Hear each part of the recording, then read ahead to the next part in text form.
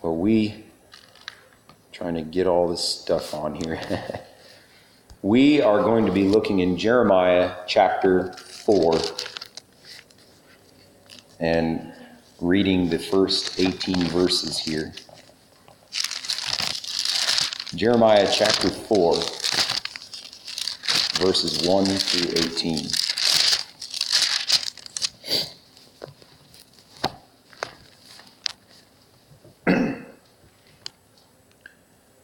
If thou wilt return, O Israel, saith the Lord, return unto me, and if thou wilt put away thine abominations out of my sight, then shalt thou not remove. And thou shalt swear, the Lord liveth, in truth, in judgment, and in righteousness, and the nations shall bless themselves in him, and in him shall they glory. For thus saith the Lord to the men of Judah and Jerusalem, break up your fallow ground, and sow not among thorns. Circumcise yourselves to the Lord, and take away the foreskins of your heart, ye men of Judah and inhabitants of Jerusalem, lest my fury come forth like fire, and burn that none can quench it because of the evil of your doings. Declare ye in Judah, and publish in Jerusalem, and say, blow ye the trumpet in the land, cry, gather together, and say, assemble yourselves, and let us go in to the defense cities. Set up the standard toward Zion, retire, stay not, for I will bring evil from the north and a great destruction. The lion is come up from his thicket, and the destroyer of the Gentiles is on his way. He is gone forth from his place to make thy land desolate, and thy cities shall be laid waste without an inhabitant. For this, gird you with sackcloth, lament and howl, for the fierce anger of the Lord is not turned back from us. And it shall come to pass at that day, saith the Lord, that the heart of the king shall perish, and the heart of the princes, and the priests shall be astonished, and the prophets shall wonder. Then said I, Ah, Lord God, surely thou hast greatly deceived this people and Jerusalem, saying, ye shall have peace, whereas the sword reacheth unto the soul. At that time shall it be said to this people and to Jerusalem, a dry wind of the high places in the wilderness toward the daughter of my people, not to fan, nor to cleanse. Even a full wind from those places shall come unto me. Now also will I give sentence against them. Behold, it shall come up as clouds, and his chariots shall be as a whirlwind. His horses are swifter than eagles. Woe unto us, for we are spoiled. O Jerusalem, wash thine heart from wickedness, that thou mayest be saved. How long shall thy vain thoughts lodge within thee? For a voice declareth from Dan, and publisheth affliction from Mount Ephraim. Make ye mention to the nations, behold, publish against Jerusalem, that watchers come from a far country, and give out their voice against the cities of Judah. As keepers of a field are they against her round about, because she hath been rebellious against me, saith the Lord. Thy way and thy doings have procured these things unto thee. This is thy wickedness, because it is bitter, because it reacheth unto thine heart. And we are going to be looking back at the 3rd verse. For thus saith the Lord, break up your fallow ground, and sow not among thorns. Father, we thank you for your word. We thank thee, O God, that it helps us, just as our sister had testified. Oh, Lord, we thank you. It's a lamp to our feet, and it gives us, Lord, stability. It gives us direction. It gives us hope. And we pray that this morning you will just bless through thy word to every single one of us. In Jesus' name, amen. In light of these revival meetings coming up, I often feel that what takes place at revival meetings is far less than what could happen.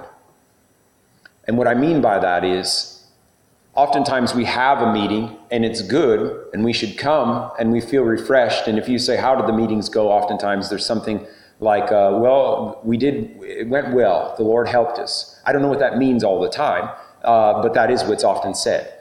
And I just wanted to help us to prepare our own hearts for these meetings so that when they are upon us, they will be of the utmost help to us, and not only just to us as individuals, but to the entire local church as a whole. Because we may think that, okay, I don't know as if there's anything that's in my life that I need this, that, or the other right now, but there are others that do need. And so whatever way we may find ourselves, I hope this message this morning to be something to prepare our hearts so that we can reap the full benefits of these revival meetings coming up.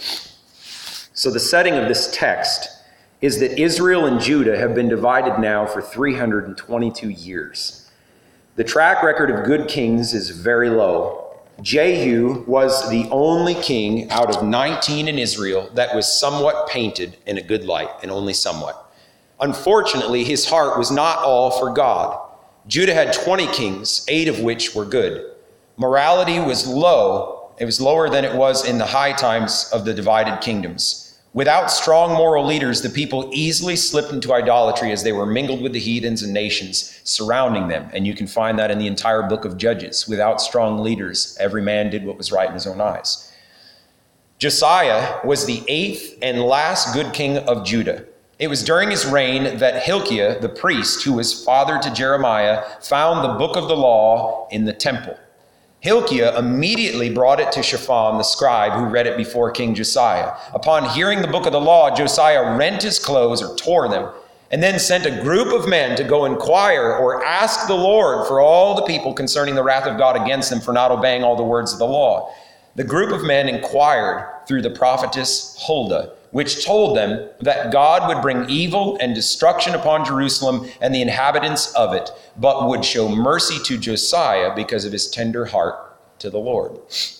Even though God said he would destroy Jerusalem and the inhabitants of it, Josiah proceeded to read the book of the law to all of the people. Josiah bound himself in truth by a covenant with God to follow him all of his days. Josiah then proceeded to lead all of the people to do the same thing. And it appears that though they said the words of the covenant, the people that he was leading out, they said things with their mouth, but their hearts were far from God. It doesn't appear that their hearts were in it like his were. And really, God already pronounced that from the beginning. Josiah, mercy will be on you, but not so good for everyone else, because God knew their hearts. In Jeremiah chapter 3, God speaks of Israel and Judah as adulterers. They are playing the harlot by worshiping idols they made with their hands and the gods of the heathens. God wrote a bill of divorcement to Israel because of their gross unfaithfulness to him. Though Judah saw how God dealt with Israel, they still went on in their wickedness, ignoring the instruction they could have received from God as they watched him divorce Israel. They could have seen that and said, whoa, wait a second, we need to make a change here. If that's how God feels about this and we're not too far off, we better do something now while we still have hope before the judgments of God come toward us. So it's with this understanding that we hear the Lord speak to Jeremiah. Thus saith the Lord, break up your fallow ground and sow not among thorns. Break up your fallow ground and sow not among thorns. So when we hear something in Scripture, or we hear this statement, thus saith the Lord, sometimes we can get so used to it that we read it and it's thus saith the Lord and on we go and move. But in those times, when somebody stood up, a prophet, and said, thus saith the Lord, things got serious real quick. Oh my, God's talking, right? We should have that same kind of an attitude when we read those things in the Scripture. Thus saith the Lord. Okay, what does he say? What is he saying right now? God is the all-seeing eye. He's the all-knowing mind. His word is the discerner of the thoughts and the intents of our hearts. And there's nothing hid from his eyes. We're all naked before him with whom we have to do. And it appears to be at this time that there is no fear, even with that knowledge that God's peering down inside of the hearts of people and knows what's going on, even though sometimes people said, well, he's not looking. Because no judgment came like this, they were emboldened to do that which they knew they shouldn't. And knowing that the all-seeing God sees all things, you couldn't hide it anywhere, there was no fear in the people of Israel or Judah. The false prophets were crying, peace, peace, when there was no peace at all. Much today you hear the same thing. And I'm not just trying to say this as a matter to try and point fingers or be critical, but it's creeping even into holiness churches, where there's often so much unconcern about our own spiritual state, about the spiritual state of the church. And the church is something that Jesus gave himself for, to sanctify it and cleanse it by the washing of water, by the word, through the washing of water by the word. It was Jesus giving of his own self for his bride to perfect and purify and make it a glorious church without spot or wrinkle. And so if we're not walking along in that way with Christ as individuals or as a body of believers, We're walking at variance to the very thing that he shed his blood for. And Lord, help us to not get so unconcerned about those things that we just kind of continue to go off, Sunday by Sunday, year by year, and just thinking everything is okay when perhaps God's just trying to talk with us. And I want you to understand, in speaking this way, I'm in no way saying that we're trying to dig something up that's not there. All I'm saying is our heart's attitude should be wide open. God, look inside. If there's anything that you want to talk with me about, I want to make the adjustment. If there's any place where I've failed or I've done something against thee, I want to make it right. Whatever it may be, O Lord, I'm yours and I'm open. These hardened, backslidden people heaped to themselves teachers that would tell them what they wanted to hear instead of the true prophets of God proclaiming God's word. And oftentimes that is the deceitfulness of the human heart. When we're stepping back of the light of God, it's very easy at that point to fasten ourselves to somebody who's going to speak smooth and nice words to us because it doesn't alarm us. When maybe, say, 6 months ago, there was something that really did bother us, and we have just succeeded in somewhat pushing that behind and burying it and moving it out of the way. And so you can see that the heart can get hard the more we persist in that way. And these people, their heart was so hardened, they backslid and they did unthinkable things. And that's how it starts. I've seen it with people before. They start to cool off in some area of life. It's usually one thing that the Lord's talking with them about, and they don't deal with that one thing. They don't do that one thing. And it wasn't really that big of a deal. When you really look at the whole scope, it's not that big of a deal. But God was speaking. And they just backed off and didn't listen. And before long, they think that's not even the voice of God anymore. And then they start just brushing off many other things that they felt very strongly about before. Push it around. Before long, they are shorn of the strength of God, and they didn't even know when it happened. And it's terrible to see it that way. But that's why it's of utmost importance for you and I not to be so hard about things. We don't want to be unnecessarily introspective, but at the same time, we want to be open to the Spirit of God and take steps in the light that he casts on our pathway. So they thought that God would not see their evil, neither would God punish them. But didn't God create the eyes and the ears that see and that hear? So surely he can hear. Nothing's hid from him. So here's the question. Do we want the truth that God says in his word, or do we want to agree only with what is agreeable to our liking? That is a question that every one of us as an individual has to come up to. Lord, do I want what the revealed objective truth of God is, or do I only want to receive that which makes me feel good? I want the whole of it. I want that which makes me feel good because I need a little bit of encouragement as well as you. I thank the Lord for those times of encouragement. Whether it comes directly from him or from his word, or it comes from a brother or from a sister, I need that, and so do you. But I also need those times where the Lord says, hold on a second. This isn't quite where I want you to be doing, or this isn't quite right, or you need to back up here, or you need to go and apologize to this person for such and such. I don't know, whatever it may be, I need that too. And I said that to my daughter, I think it was last week sometime, some conversation came up. And I said, the devil wants us to be afraid of God when he's chastising us or when he's pointing out something in our lives. But the Bible tells us to look at it differently, to look at it as a loving hand, that God loves me so much that he's not willing to let me step outside of his will and go on my own merry way. But instead, he comes and intervenes, even if it needs to be a little bit of a spank, if you will. He comes and intervenes and says, that's not good. I'd rather have a little spank than to wake up and the other side of this world with woes are coming out of my mouth. I'd rather have a spanking. I'm sure every one of us could say, yes, I'd like that too. So do we want the truth that God says in his word, or do we want to agree only with what is agreeable to our liking? Do we think that God's peace is upon us if we are disobedient? I've seen that so many times, and I've seen it close to me, I'll say.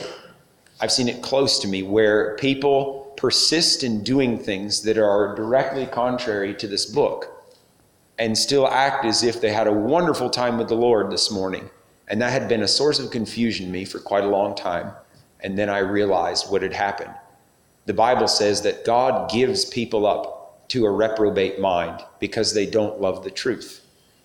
So they deceive themselves to believe a lie.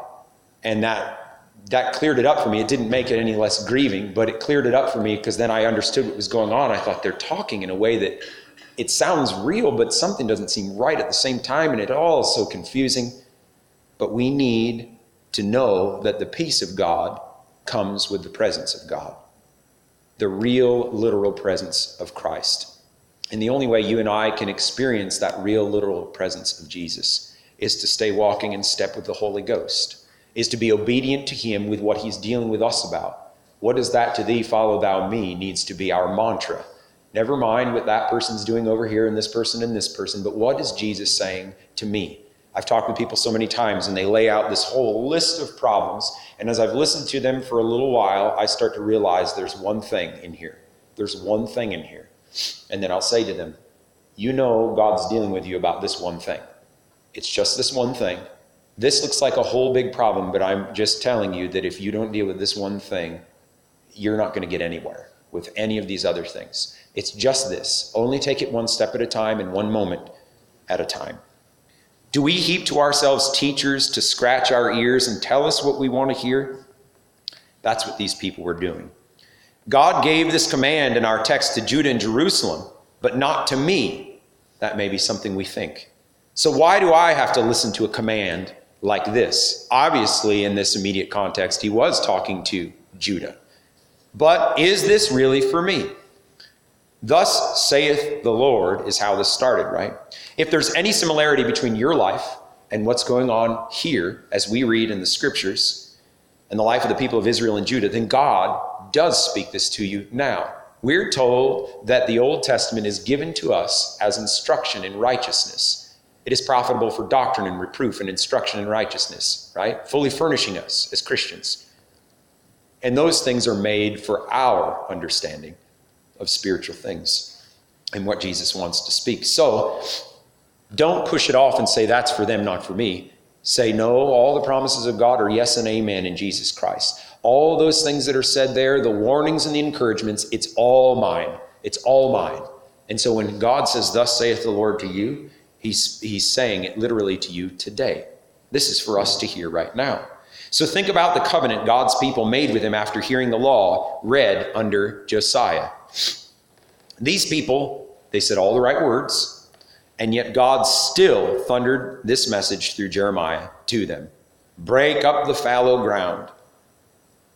Jeremiah spoke this message in the same year that Josiah had the book of the law read to all the people. And it's so easy for us to say words with our lips, but it's quite another thing for us to mean it in the depth of our soul. And that's what God's looking at when we pray. That's what God's looking at when we come to an altar of prayer. It doesn't mean that tears need to come, and if they don't come, you're not being real. Oftentimes it feels like that to us, doesn't it? We come and we want to pray, and you sometimes just feel like, I don't know, I wish tears would come out, but they won't.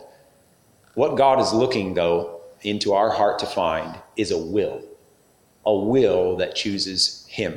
Whatever else comes, let that be the center. I'm going to do whatever it is God's telling me to do. I'm going to refrain from doing whatever it is God has told me to refrain from doing. I'm making a choice. And then with that and making the choice, I am then giving myself over to him and allowing him to give me the grace to seal that choice and make it be lived out. Because I cannot do that in and of myself, but I can do nothing else unless I first make the choice. Because God needs the willingness in order to furnish the grace. And so, let's not be ones that just speak with our lips, but Lord, I just want to mean it in reality. And you know, I feel the Lord has helped me just recently in this. Can't remember where I found this. I was having, you can imagine, when you're sick, you can't think very well, right? You can hardly even pray. I'm reading a Bible and I'm thinking, I know I read it. I don't really know what happened there, but I know I read it. I started writing my prayer down instead of speaking it, because I'd start to speak it and then I don't know where I went, but I was off over there somewhere and I thought, I don't even know what I just said. So I started writing it down. It honed everything in, all into me writing down. And I slowed down, and I was far more thoughtful about my praying than I was had I not written it down. That did something for me. It made me speak less words. It made my words be far more focused, so that when I was asking God something, I knew full well what I was asking very directly and what I was to expect in faith from him in my asking. And Jesus says, don't be like the heathens that with vain repetition say these things over and over again. God's hearing you. He's listening. Just ask him, right? And so here, I say the same. These revival meetings are coming up. What's your heart's cry? Get it focused. Get it direct. Get it clear. So that you can ask God what you will and expect him to do the very thing that you're asking. And if you don't know necessarily yet what that is, then ask God to reveal it to you that you can make it a matter of focused, direct, believing prayer. So as we cannot fool God, he then says, we were talking about thus saith the Lord, this is what he says, break up your fallow ground. So what does that mean? Think about untilled soil. And you've probably seen that before. I remember when I was younger, I say younger, there was a time when I was younger when that happened, but even when I was older, we were in Massachusetts. We had a yard that had more rocks in it than anything else. We rented a backhoe, and I dug 4 feet down and a huge garden that was at least from wall to wall here, and I don't know, 15 or 20 foot wide. And I dug 4 feet down and pulled rocks out that were like this big, and some like this, and all varying different sizes. But there were so many rocks that when I would stick a rototiller in there, I felt like I was a flag tied on the handle, just being whipped around while I was trying to keep the thing straight. So my dad says, next year we should do something about these rocks. So we got the backhoe, we pulled all the rocks out, we made a pile that was about this high and about 8 feet wide in diameter. And it was this huge thing of rocks, and lo and behold, there was yet more. But nevertheless, we had to till it because you could hardly plant. You'd stick a shovel in somewhere, and it just thunk, you'd go about this far, and there you hit a rock again, right? Sometimes the ground of our heart can become so rocky, right? It can become stiff, it can become arid and dry, and it forms this crust over top. And so there needs to be a tilling. And we do that every year with a garden. There is a continual tilling every year because the winter and the cold and the freezing has a way of making the ground less workable. But once we stick the plow or the rototiller in and start ripping it up and flipping it upside down, then we find this light, fluffy kind of a soil that makes it easy for seeds to be planted and to thrive and to grow. And so, what does this breaking up mean? Let me ask you this question. What kind of a heart receives the most benefit from God? A hard and a crusty heart, a dull heart, or a heart that is soft, a heart that is pliable? And I think you already know the answer to that question. So let's pull all that together. God, when he says to us, break up the fallow ground, is pleading with us. He's pleading with us to repent of sins of omission, to repent of sins of commission. That means things we didn't do that we should have, or things that we did do that we shouldn't have. We need to bring those before the Lord in confession and repentance. And he just wants a frank and honest confession. And he wants us to plow through the hardness of our hearts with tears of confession and repentance. Again, we're not making things up. We're just going over it. And I may have put this farther on in the message. I'm almost certain I did, but I'm going to say it now. Charles Finney had said concerning, I even think it was this verse or maybe another one in Hosea, he said, how practically can we do this? Now, this is a man who is widely successful in revivals all throughout this entire nation, where towns were swept into the gospel kingdom, where it was hard to find people that were sinners in towns. That's how great his reach was. I mean, his reach, he had a man that traveled with him and prayed. It was these people working together under the light of God and with the power of God, and God had helped that many were converted. He said this, when you are trying to break up the fallow ground of your heart, notice this, first of all, it says, thus saith the Lord, break up the fallow ground. God saying to us, you do it.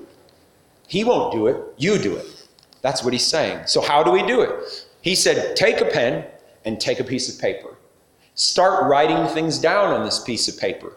He said, when you start writing it down, the mind is so constructed that suggestions will start to follow one right after the other. Before you know it, you'll be writing a lot of things down that you have reason to go before God and say, Lord, forgive me. I'm just going to be open with you. I just did this not too long ago. And I did it because I felt like, Lord, I just feel that there's a diminution of power in my life right at the moment, and I need your help. And so I asked him, search my heart. I want to know. And I started thinking of certain things. I thought, Lord, even in the place of prayer, I found it to be somewhat dry right now. I have not found a relish to the place of prayer, but almost like I have to drag my feet.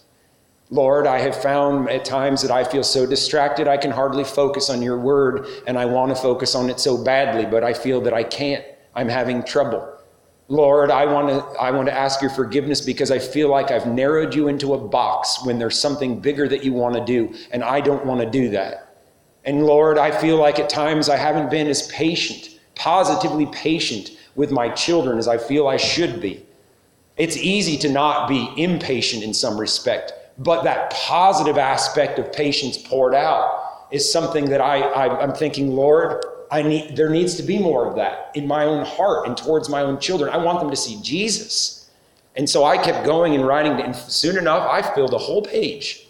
And I wasn't trying to be morbid about it, but I will tell you, I sensibly felt the help of God within about 20 or 30 minutes. I felt the help of God. I felt the nearness of God. And for a couple days afterwards, I felt an undergirding of strength, as if I had set my wings open and a gust of air had come from underneath and lifted me up. Why? Because I was saying, Lord, this is not normal, and I don't want to be here anymore. I don't want to be here for too long.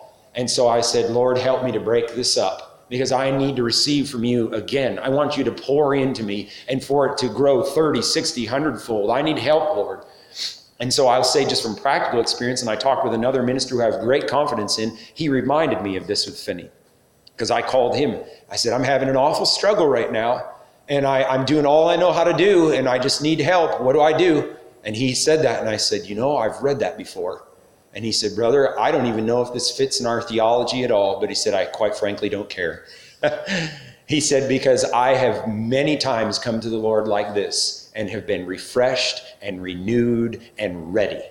And so I would say the same to you. Break up this fallow ground.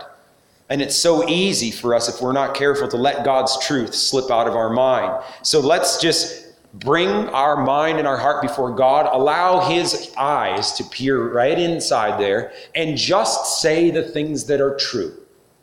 Don't let the devil push us farther into something and self-loathing and whipping yourself. Forget it. That doesn't do anything. Just the things that are true, Lord. That's what I want to deal with.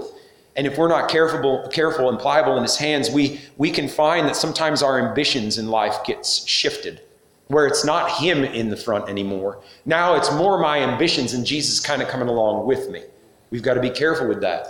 Sometimes if we're not careful, a little bit of flirting with the world and the way the world thinks and the way the world does things starts to get in, and then we kind of go along almost imperceptibly in that regard. And I'm not talking about flagrant and open sin. I'm just talking about where that subtle shift starts to take place. And sometimes we get tired and we just kind of fall underneath it a little bit. Carelessness can start to take place, prayerlessness. But remember, God was speaking this to this adulterous generation, not because he wanted to make them feel bad, though that needed to happen for them to be alarmed where they were. He was doing it because there was a remedy on the other end.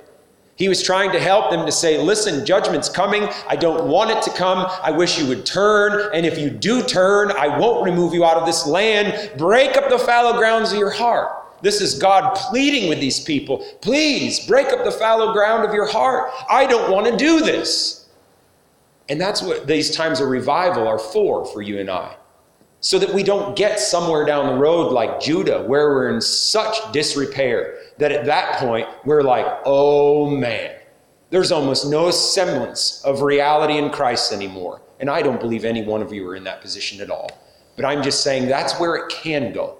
And these revival meetings are a safety for you and I And that's why I believe the holiness movement has done this faithfully, at least twice a year, to have these kind of meetings, because we need it.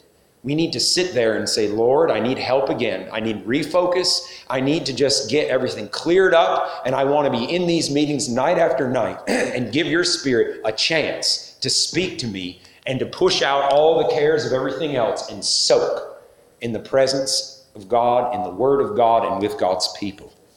And so God said if you didn't put those away, it would be trouble to them in judgment. So same with us. If we don't break up the fallow ground, those seeds of the gospel that are going to come forth by Brother Buckler, they're going to launch out from God's word. They're going to hit our heart and bounce off to the side. But I want my heart, and I'm certain that you want your heart, to be a heart where when that seed of God launches out, you're just waiting and it gets in there. And then you water that seed with prayer. And you continue to seek out even those things that he said. And maybe something hits you and you go back and you look in the scripture yourself and just kind of meditate over top of whatever it was that seemed to strike you, and let that just kind of grow inside of your heart and give it the attention that it needs, so that the Spirit of God can then take that and allow something beautiful to grow out of that seed. If you don't break up your fallow ground, you'll only be left to sow among thorns. But God says, don't. Sow not among thorns, God says. So what does this mean? How can we cultivate a spiritual life in the ground of a hard and unkept heart? It's impossible. And you and I know that even from the analogy of gardening. It's really impossible to do much when it's all overrun with weeds and thorns and the ground is hard. It's impossible to get something going and to have a good yield. So don't try to cover our sins by trying to sow good seed over top of them, just throwing them on top of the weeds and on top of the thorns. Rip the thorns up, pull the weeds out, get the ground upturned, and then let's let the seed fall, right? I guess I'm just going to, I've got some notes here. I'm going to just leave this alone for a minute. I guess what I want to say, or what I'm thinking, is this. I don't believe that any single one of us in this room want to have wasted seed come toward us. I don't believe any single one of us in here likes to look inside of our heart and think that there's thorns in there that are being left unattended. I think every one of us has that supreme desire that says, Lord, if there's something here, I want it out of the way. I want more of you. I want more of Christ, more about Jesus. Let me learn. More of his holy will discern, right? More about his love for me on the cross. More about what that means to me in practical life. More about what that means to me in my trials and in my difficulties. Lord, I want to receive whatever comes. I even want to take the bitter things, because to the hungry soul, bitter things are sweet. Lord, I want all of it. I want everything that you want to give to me, because I want you. And there's no room for you if there's something in the way. If you're a welcome guest in my home, I want to make sure my home is clean, presentable. I want to make sure that you don't stop in on Monday morning and want to come spend time with me, because it's not so nice on Monday morning. And it's not because we don't want to keep it nice, but with 5 kids and snack time after church and an exhausting day, Monday mornings don't look so hospitable. But nevertheless, when the King of Kings comes, I want it to look hospitable. I want things to be cleared out of the way. I want the Lord to be able to step in any crevice of my heart and feel at home. I want him to speak with me, to commune with me, to fellowship with me, to sup with me. I want to know the depth and length and breadth and height of the love of Christ for my own soul. And I can't know that when there's stuff in the way. I can't know it when there's thorns there. I can't know it when the heart is dry and crusty and hard and fallow. Lord, I need your help. And so we just go to God and we say to him, Lord, what a terrible judgment that was on Judah and on Israel. How they turned your back on you. But I know, Lord, if I'm not careful, I'm made of the same flesh and blood those people were, and I could go there. So I'm coming to you on purpose, Lord. I don't believe I've backslid or stepped out of the way, but oh Lord, I long that I receive spiritual meat and bread when these revival meetings are coming up. I long to be able to take something from the heavens down into my soul and then get that refreshing like our sister was speaking about. Lord, I don't want the devil to come here and ride on me and tell me, you really messed up here and you really did. I'm not interested in that. I just want to come beneath the presence of the Lord like a father hanging over the top of his child, even though the child's failed at times. And that father just loves on them, helps them, sorts things out. Do you know what's so wonderful about the Holy Ghost? When he speaks to us about something that's not right in our lives, and we've sidestepped a little bit, even though sometimes when he speaks it hurts and it stings because it cuts to the quick, it's amazing, but God's the only one that can do it. There's hope wrapped around the sting. When the devil comes to you, all there is a continual pounding in despair and accusation after accusation after accusation. And it's as if when you try and stand up, you get kicked in the ribs again.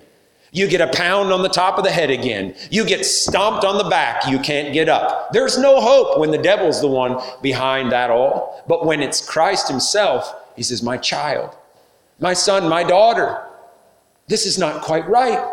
And you say, oh Lord, forgive me. And he says, my child, I know I do. I've got healing for you. Here's what you need to do. Here's what I want you to do. And there's such hope, there's such grace, there's such tenderness, such a fatherly heart that's expressed to us in the express image of the Father, which is Jesus Christ, when he speaks with us. So, as we're coming up to these revival meetings, thus saith the Lord, break up the fallow ground of your heart. Sow not among thorns. Do the work throughout this week. Getting alone with God, praying, and letting God search you. And the best way to let God search you is to pray with an open Bible. Because it's said that the word of God is sharper than any two-edged sword, piercing asunder to the dividing of the joint. I've got it all messed up. Joints and marrow. It's a discerner of the thoughts and intents of the heart. If we want to know anything about ourselves, it's the mirror.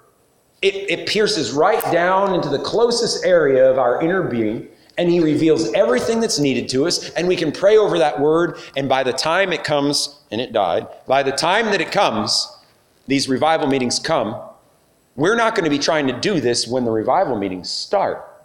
We're going to already have done this so that the soil of our heart is so soft and ready that it'll just be showers of blessing that are poured down on us. You know, I'm convinced that there's some people that are in this church and even people that are outside of the church that may be coming in, that if they just saw those showers come down, if they just saw the showers of blessing come down on your heart and on my heart, and as a collective body, they would fall on their face and say, God is in you in and of a truth.